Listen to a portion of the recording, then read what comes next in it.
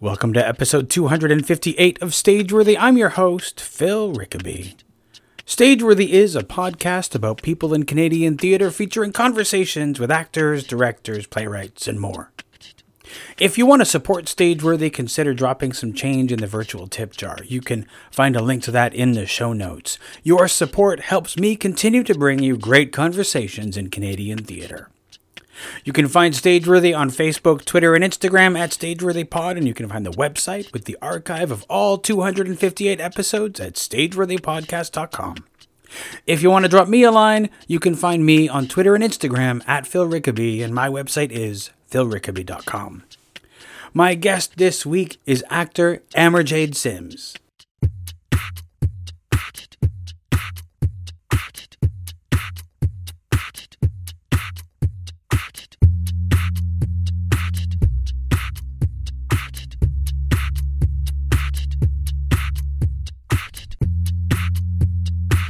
I mean, this is like one of those loaded questions that we ask each other now, but how are you doing?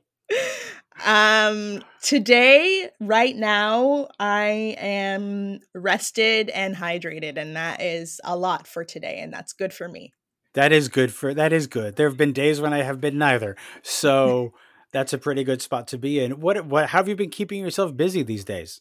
I have been sleeping a lot, to be honest with you.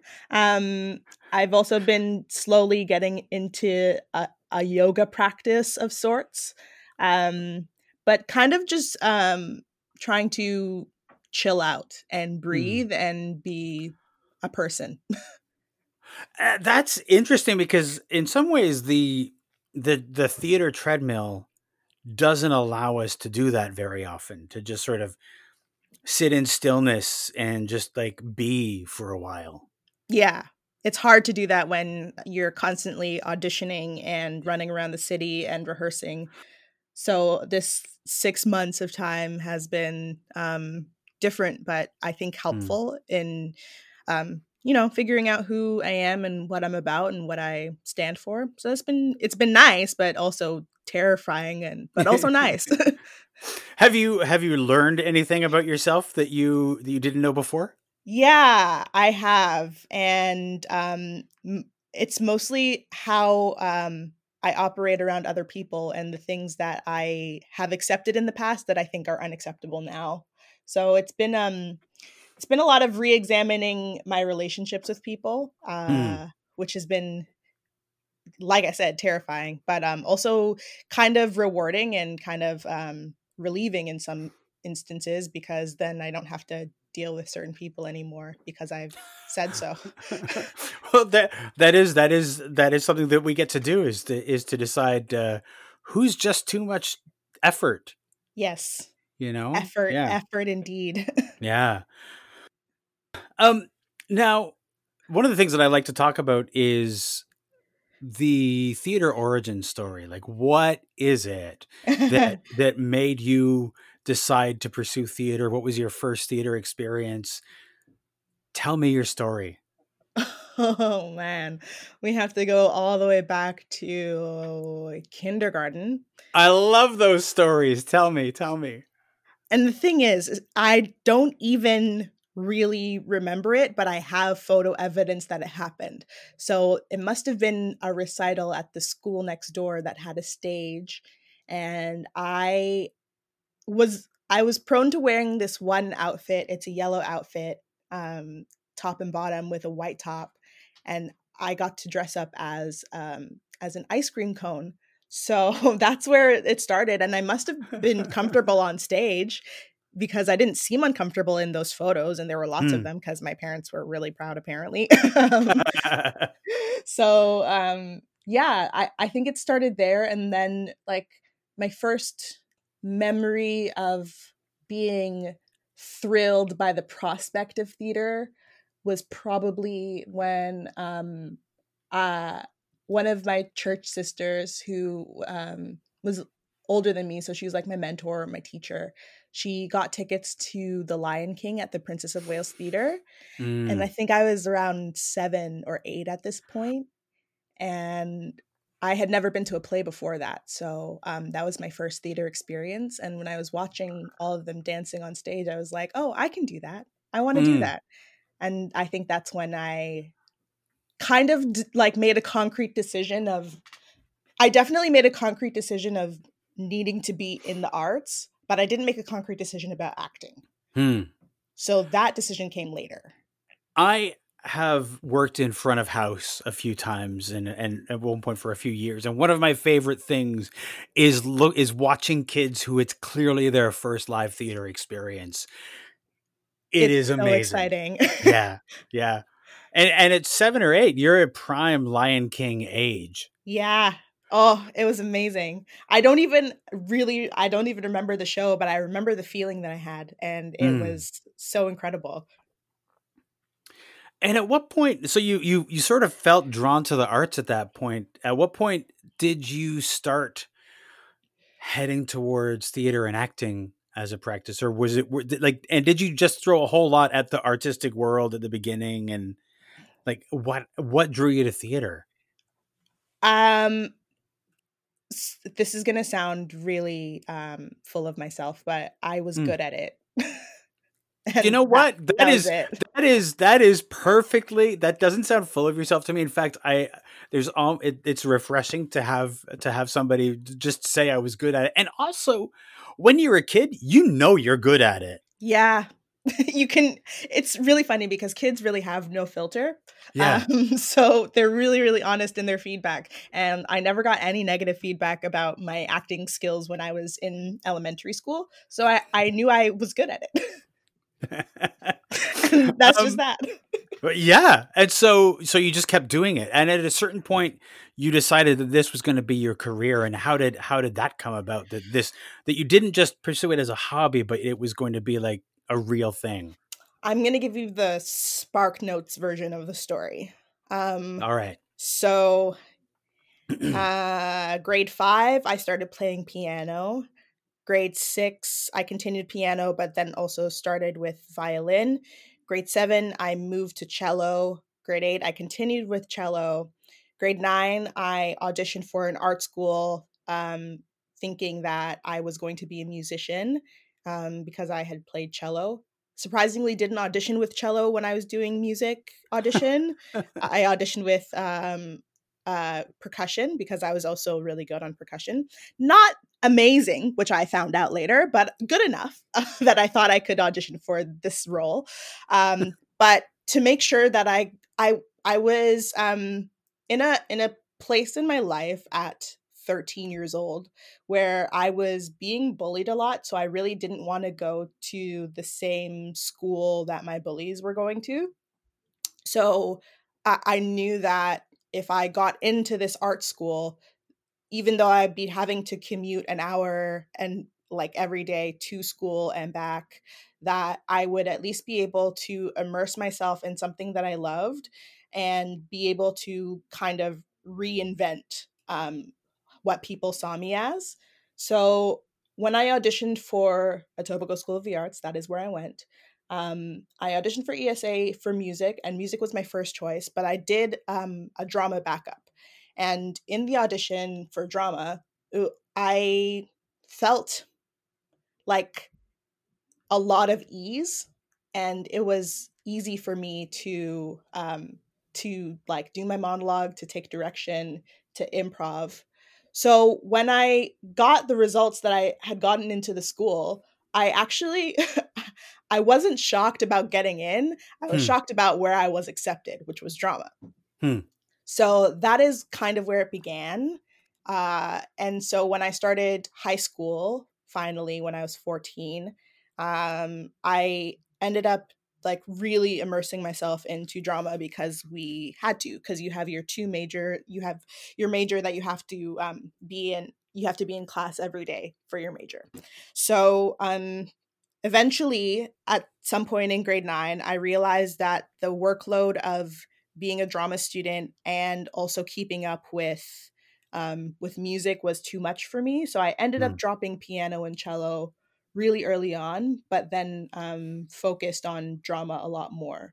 And then I found in grade 10, I found that acting, well, I might be putting myself in trouble here. Whatever, it's fine. No, do it. So, my teachers in school have a really terrible habit of picking favorites, and the favoritism was really, really geared towards the white men, of course, and everyone, like, I was a speck of pepper in a sea of salt. So people kind of had this expectation of me in school that I didn't fit into. They expected like someone who wasn't well spoken. They expected someone who was loud and could dance and all that stuff, which I like am and can do, but I'm also a multifaceted person who doesn't always fall into that depending on my mood. So basically in grade 10, when I realized that the favoritism was causing me to lose hope in regards to an acting career, I decided that I would take up learning what backstage was all about. So then I got really, really good at being a stage manager and a lighting operator and a sound operator.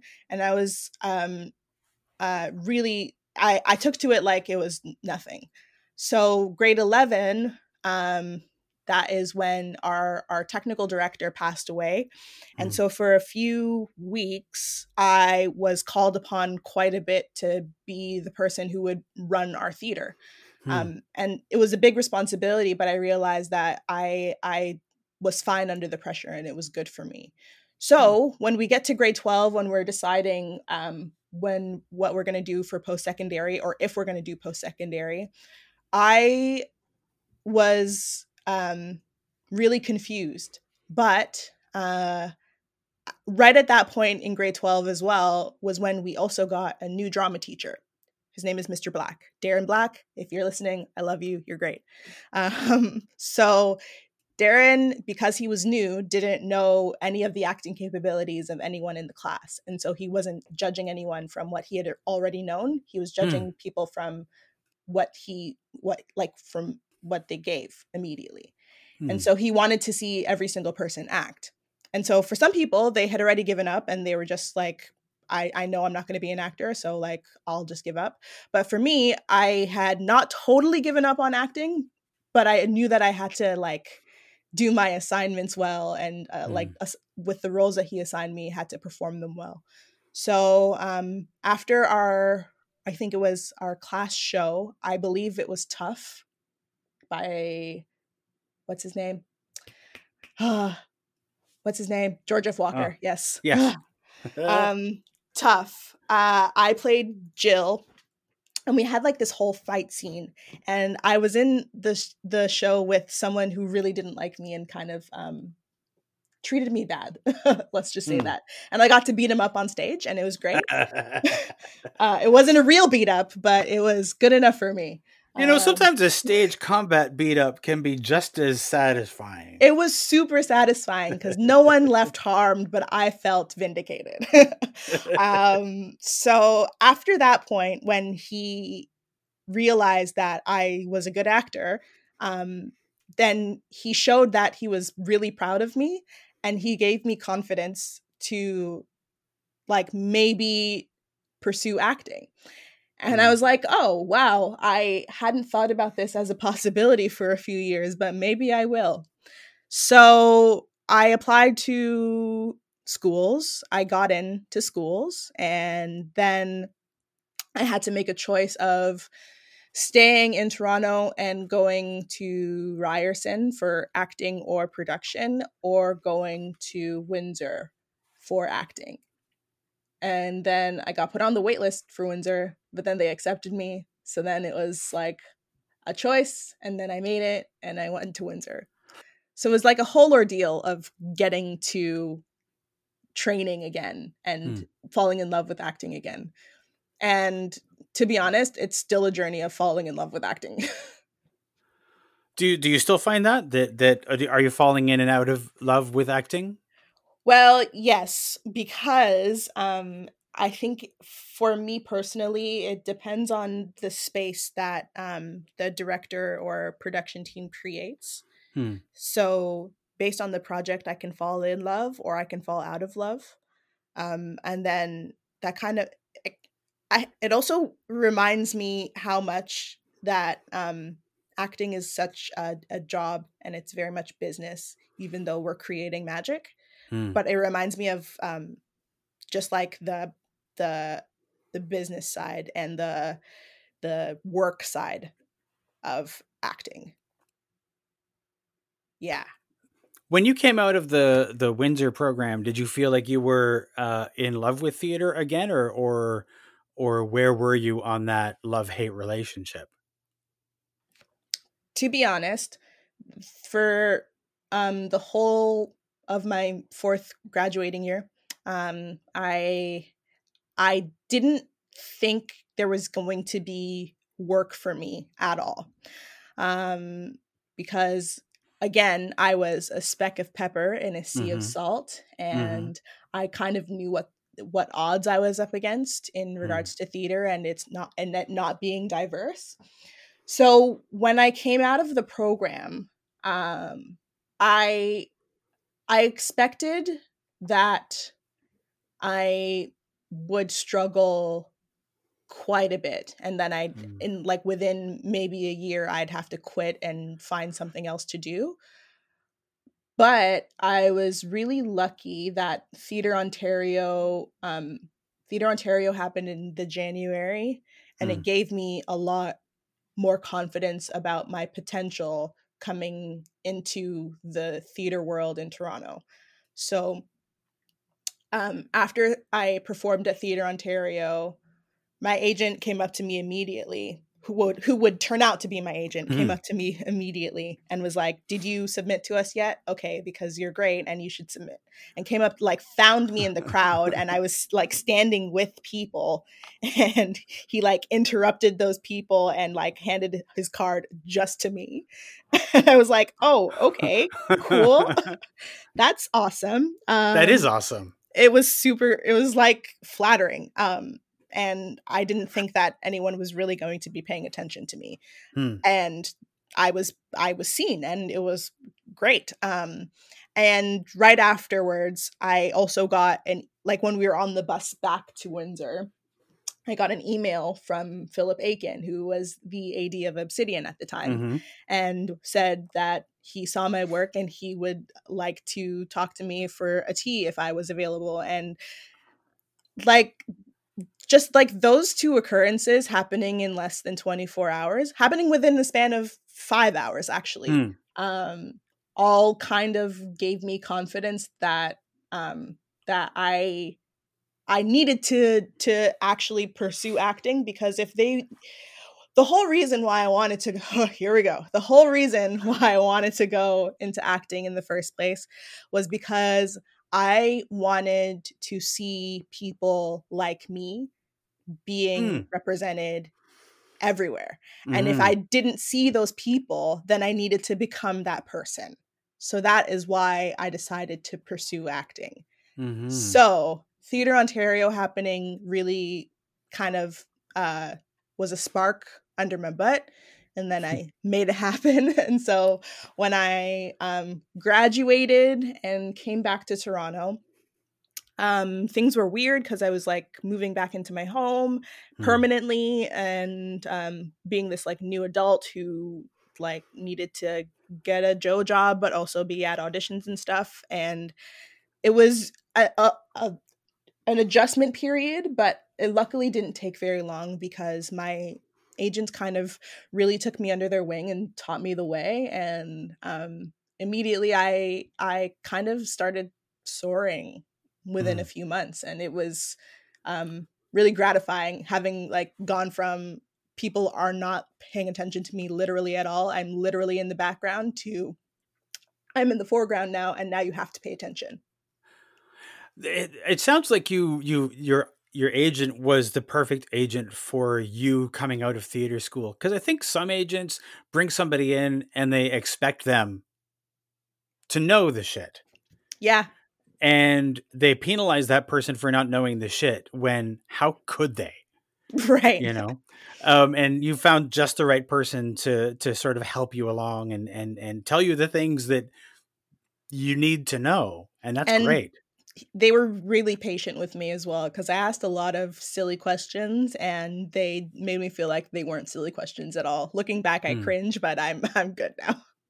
But it's like it's the I'm going to use the word ignorance, but that's not what I mean. It's the ignorance of not knowing, right? Like, Yeah, how can you know the things that you don't know? And you have to be brave enough to ask, otherwise you're stuck in not knowing. You're just faking it.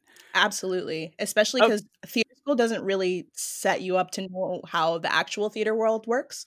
mm, So that's super different and definitely a thing a lot of my colleagues have agreed with me on, that it yeah. like doesn't set you up for the real world at all.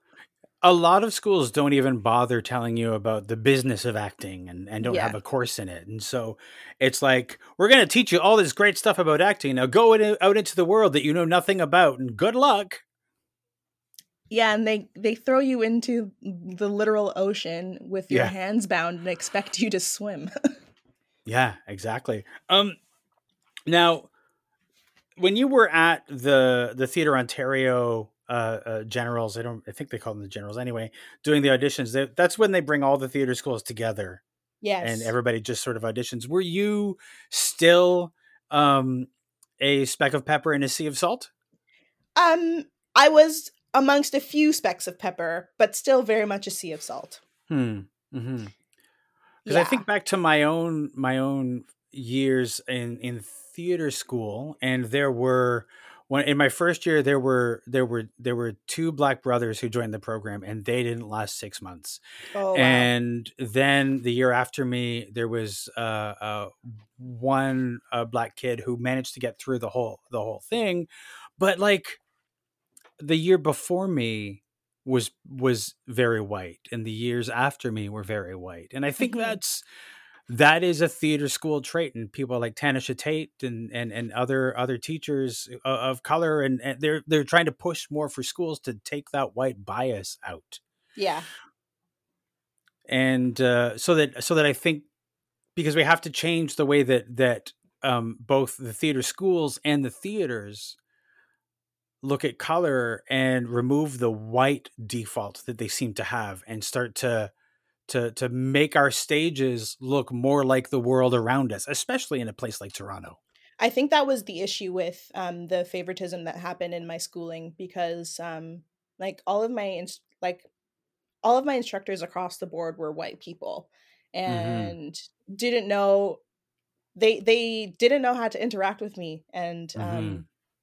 it was so apparent in who they decided they wanted to put their focus on, when really, like, I if you gave me the chance, I Mm. am an incredible storyteller, but you're just not used to hearing a story in from my body.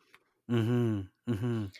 So yeah, it's the so my graduating class was 20 people and I was the only person of color. The class that came after me was all white. Mhm. I believe the class after that maybe had two or three people of color. Mm. And then after that was one person. And this year is two or three people. So they didn't get like a lot better, but it wasn't just like not a lot of we ended up coming together, and the fact Mm. that all of us could find each other Mhm. because there were so few of us was saying something. And yeah, so they didn't theater school didn't get much better after I Mm. left, but I think they are trying to make an effort. I will say that, but I Mhm. think in making the effort on their end, I think people of color and like BIPOC, specifically Black and Indigenous folks, are really discouraged from like entering theater or acting programs, because Mm. they're already so underrepresented. And Mhm. so it becomes when you operate in a body that's racialized in society and you're looked down upon in society already, then when you want to pursue something like acting and you have a spotlight on you, it becomes very uncomfortable. And I some people really don't want to take on the work that comes with that and just want to live their lives, and I completely, absolutely 100% respect that, because like we must protect ourselves. But I think that works against theater school sometimes because the people don't want to audition, but it also reflects badly upon the theater school because the theater school should be working harder to show that their environment is inclusive and safe for these people to train. So it's a lot of moving parts, I would say. Yeah, there are definitely a lot of moving parts, and I can imagine that there is, like, if you're looking at theater schools and all of their promotional material is a sea of white people. Oh, here's white people in a play. Here's white people in a play. Here's white people in a play. Except for the one token that they put on all yes, of their advertising. Of course, it's the same guy. It's the same guy. That you sort of must wonder, like, what is it going to be like in this place surrounded by just white people? The answer is terrible. Yeah. Let's just say that in regards to the racial movement that's happening now, a lot of people are really behind. And like these are things that I was hip to when I was literally a teenager. So people are really behind, but I'm also thankful for this time because as much as they're behind, at least they're now aware, sort of, a little bit, and trying to work on not being so far behind, which I appreciate because then it actually lessens the amount of time that I have to work on teaching people in spaces and increases the time that we can just be working. It is interesting because just like you were saying about the time to breathe and the time to sit and just sort of be with yourself, theaters are often on that treadmill of production constantly, and that's almost been an excuse for not doing the work, for not doing what needs to be done to remove their white default and to bring BIPOC people, to bring Black people, Indigenous people more into their shows on a regular basis, so that now they've had, like, they can't use that excuse. They have nothing but the time, and there are people holding them to account in a way that I don't think they were before. Exactly. All eyes are on them right now to be the leaders that they are supposed to be. There was the Twitter conversation, or the Twitter hashtag in the dressing room. Yes. And did you participate in that? I didn't put any stories up because I think my brain is so wonderful to me, but also terrible. I think I've repressed a lot of those memories if I did have negative experiences. So I wouldn't be able to recount them well enough unless they were like really overtly racist and terrible and really made me question my worth. So I don't really remember those instances, to be quite honest. They're somewhere in like the back of my filing cabinet in my brain. But I bet if they were triggered that I could remember it, but I don't actually. It's again, I think that's one of those conversations that happened, and kudos to Stratford for facing their deficiencies and giving over the Stratford Twitter account to the Black cast members and enabling that conversation and encouraging it. It does still, there is still, I think I was talking to E.B. Smith, and there's a lot of work to do, and everybody's got a lot of work to do. And it's one thing to put out a statement. It's another thing to actually do the work. One is easy, and one takes a long-term commitment and lots of work and willpower. Yeah. And it also takes like taking a step back. And I don't think a lot of people are ready to do that because that affects their money and their livelihoods. Yeah. And I think a lot of people aren't ready to do that. No. It's quote unquote, it's dangerous. And it takes It means that you have to reckon with things that make you uncomfortable. And goddamn, if there's one thing white people don't like, it's feeling uncomfortable. Yes. So you mentioned off the top that you were starting a yoga practice. Is this Yeah. new? Is this like something you've dabbled in before? Or is this something that's pandemic new? It's kind of new. So in theater school training, there are elements of yoga that come into like your physical training, but like you wouldn't be able to name them as yoga because it's just like all a smorgasbord of work. So in this new pandemic practice, I guess, yes, it's new in pandemic, but I've been realizing that a lot of the positions that I'm learning, I'm like, oh, I know what this is. I just didn't have a name for it. So yeah, it's been new for the last like I've been in it for like a week, and it's been very helpful because I've lost a lot of muscle because I haven't really been doing much. But I feel the need to build it back. So here I am.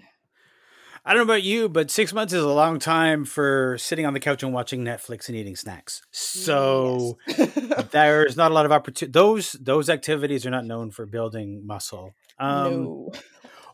In March, were you working on anything at the time when all of this started? Uh, so the government. Okay. The government. The So government. Okay.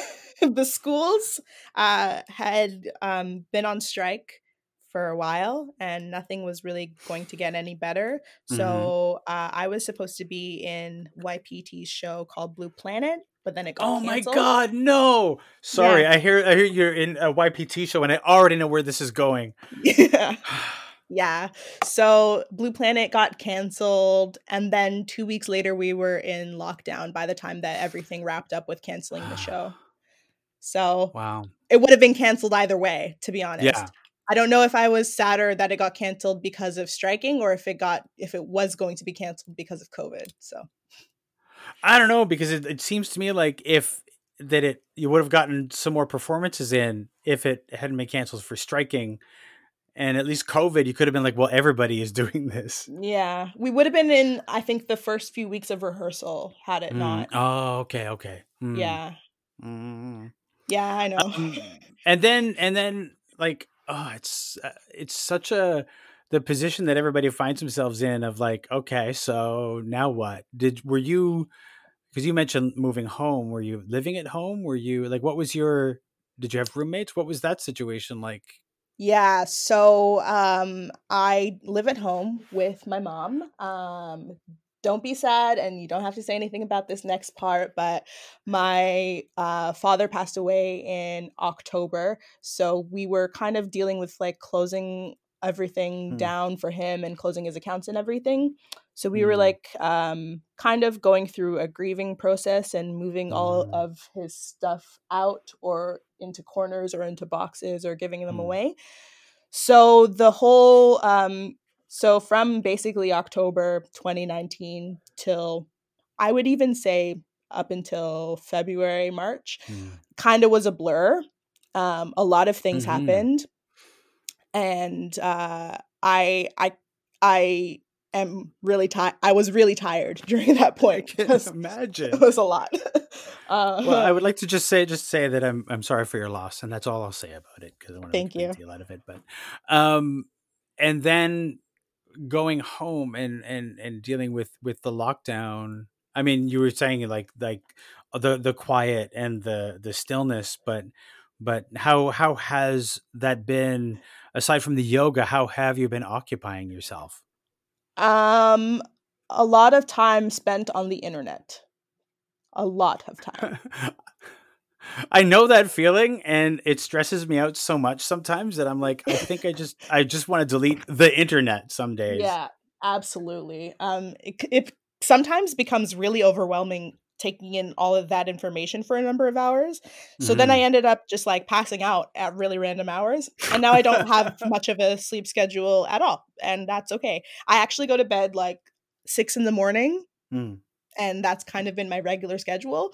But it's been pretty consistent. So I guess I do have a sleep schedule. It's just a sleep schedule that doesn't really work for the real world. But what is the It's real world just anyway? what is the real world? What is time? What is the real world? What is a sleep schedule?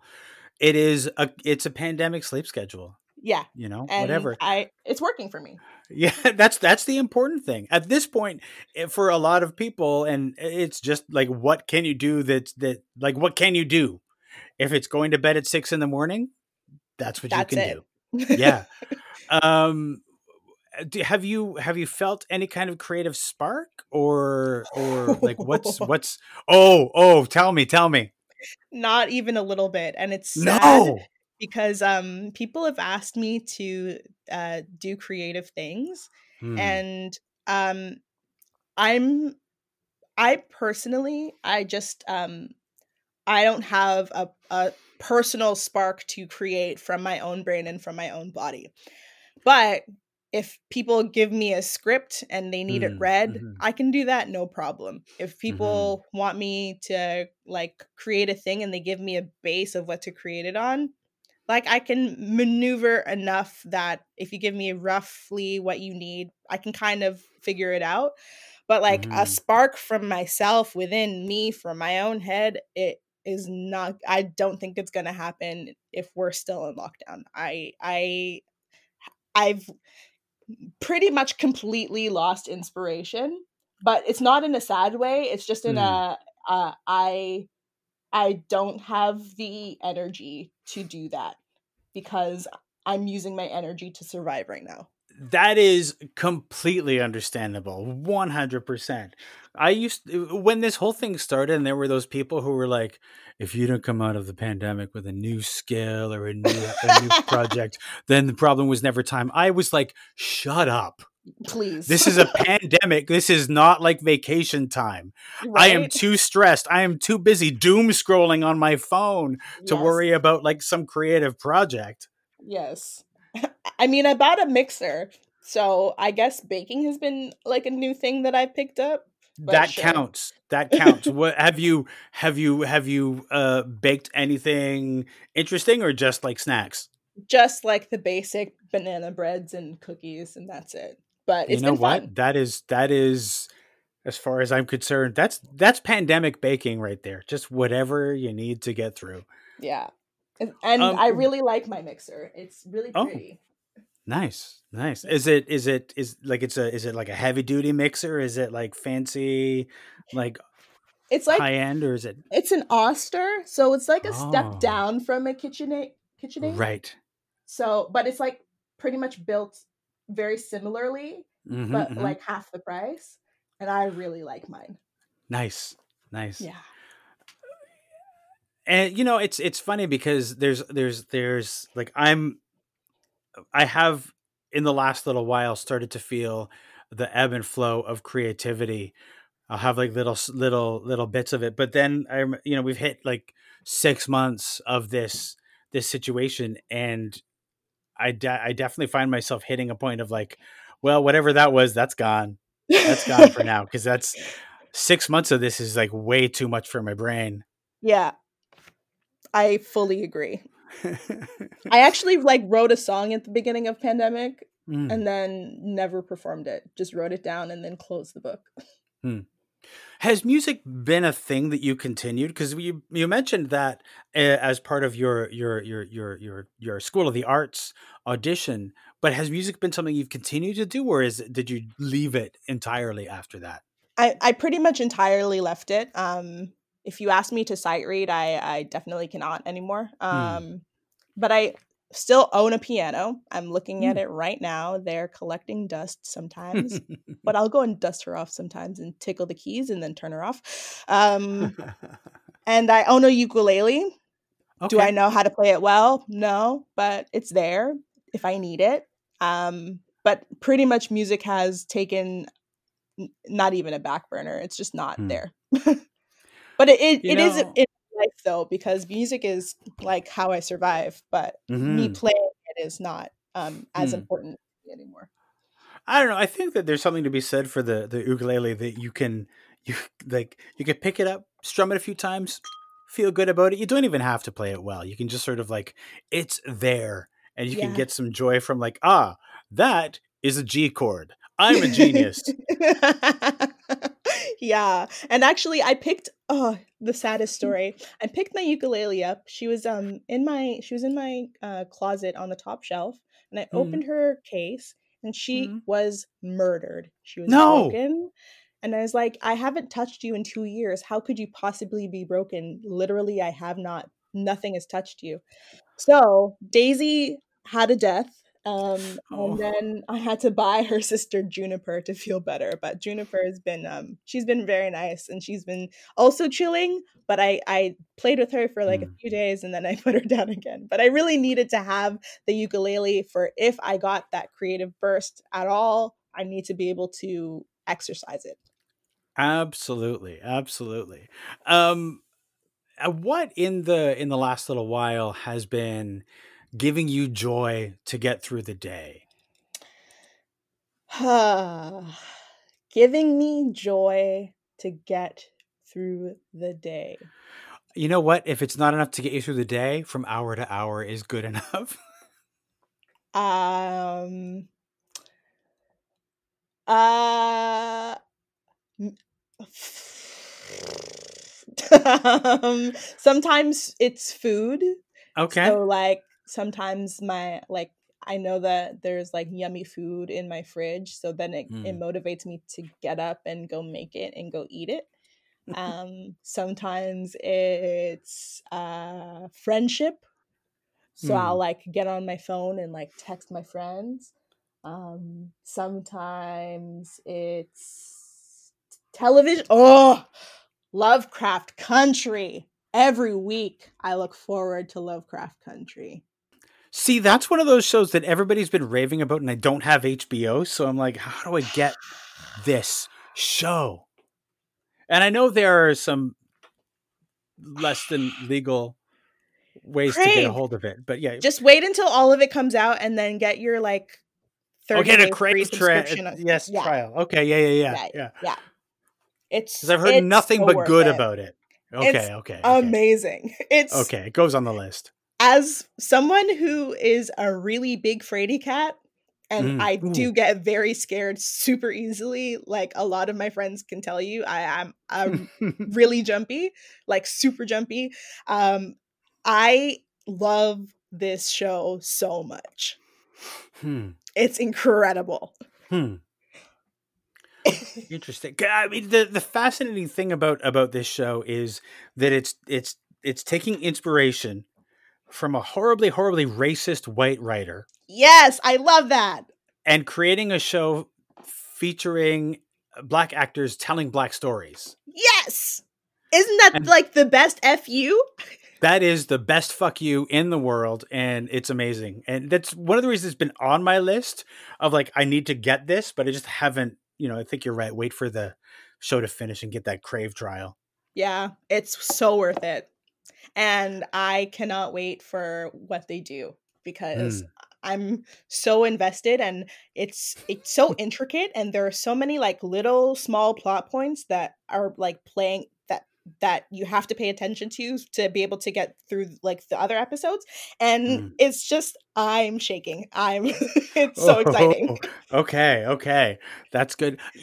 You mentioned connecting with friends. I know for me, at the beginning, it was like I need to do video chat with all my friends, and that lasted about a week. Yeah, no. Um, It's tiring. and yeah, it's so tiring. Have you just been like sticking with text and phone calls, or how have you been managing to maintain those distant friendships? So on occasion I will just end up doing a Zoom call, Hmm. or I'll FaceTime or like call them randomly, see if they pick up.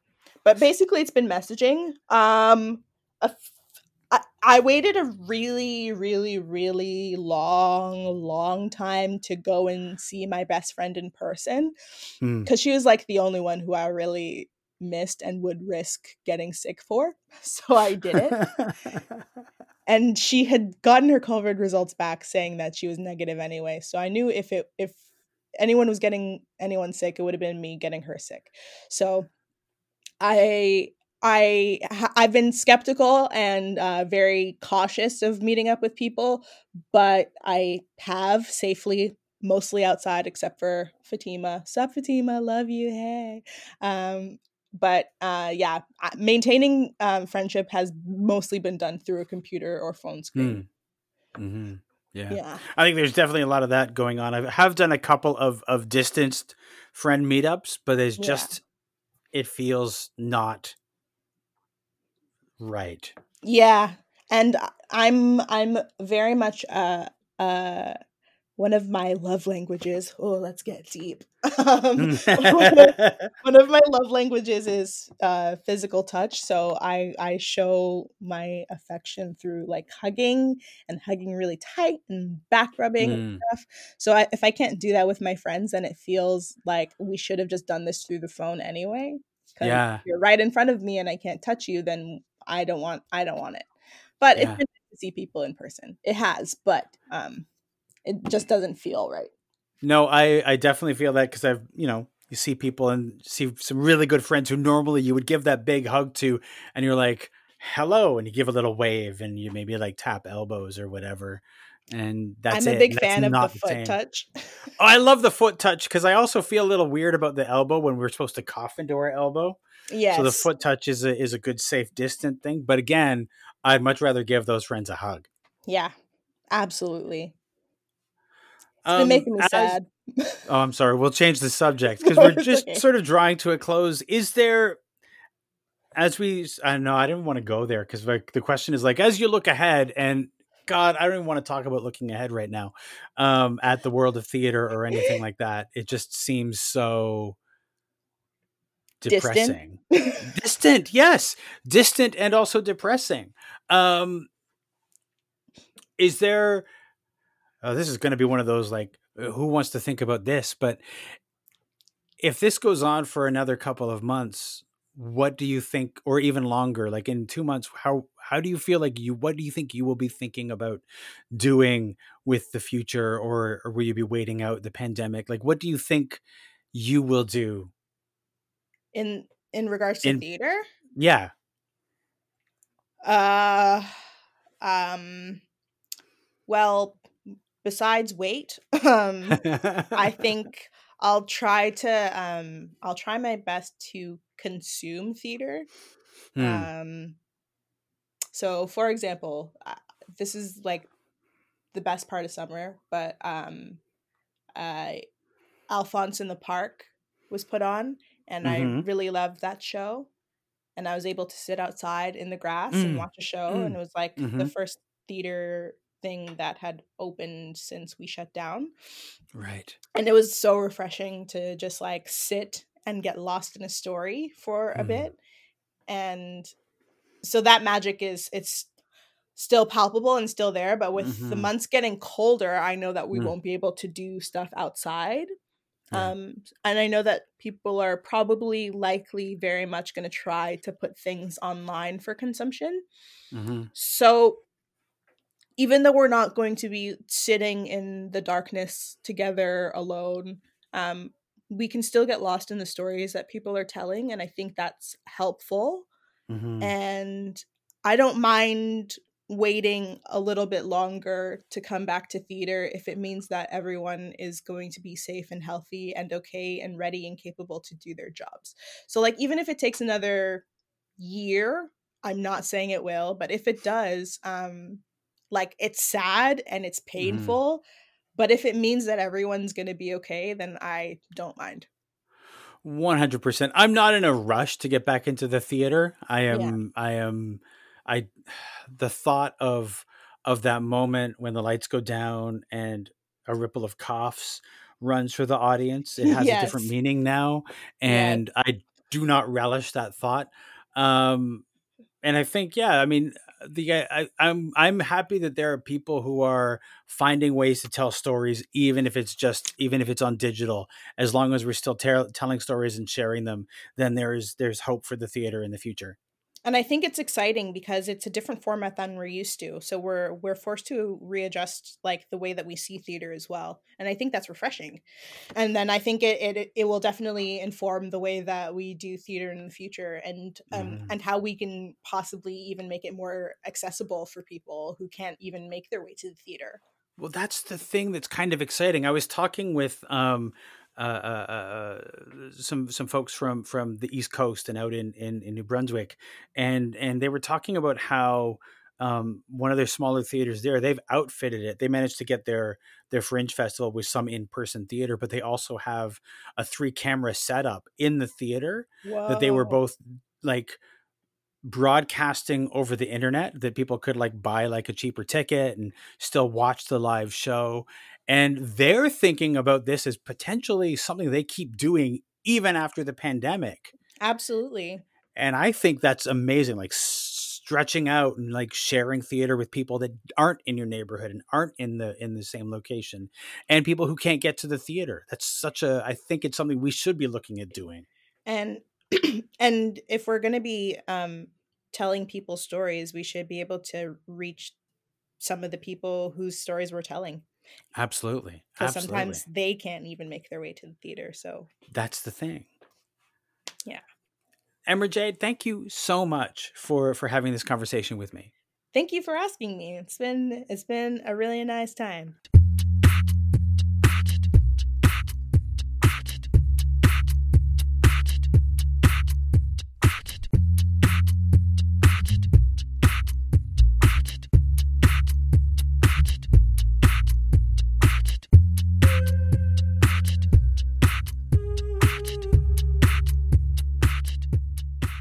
This has been a Homebody Productions production.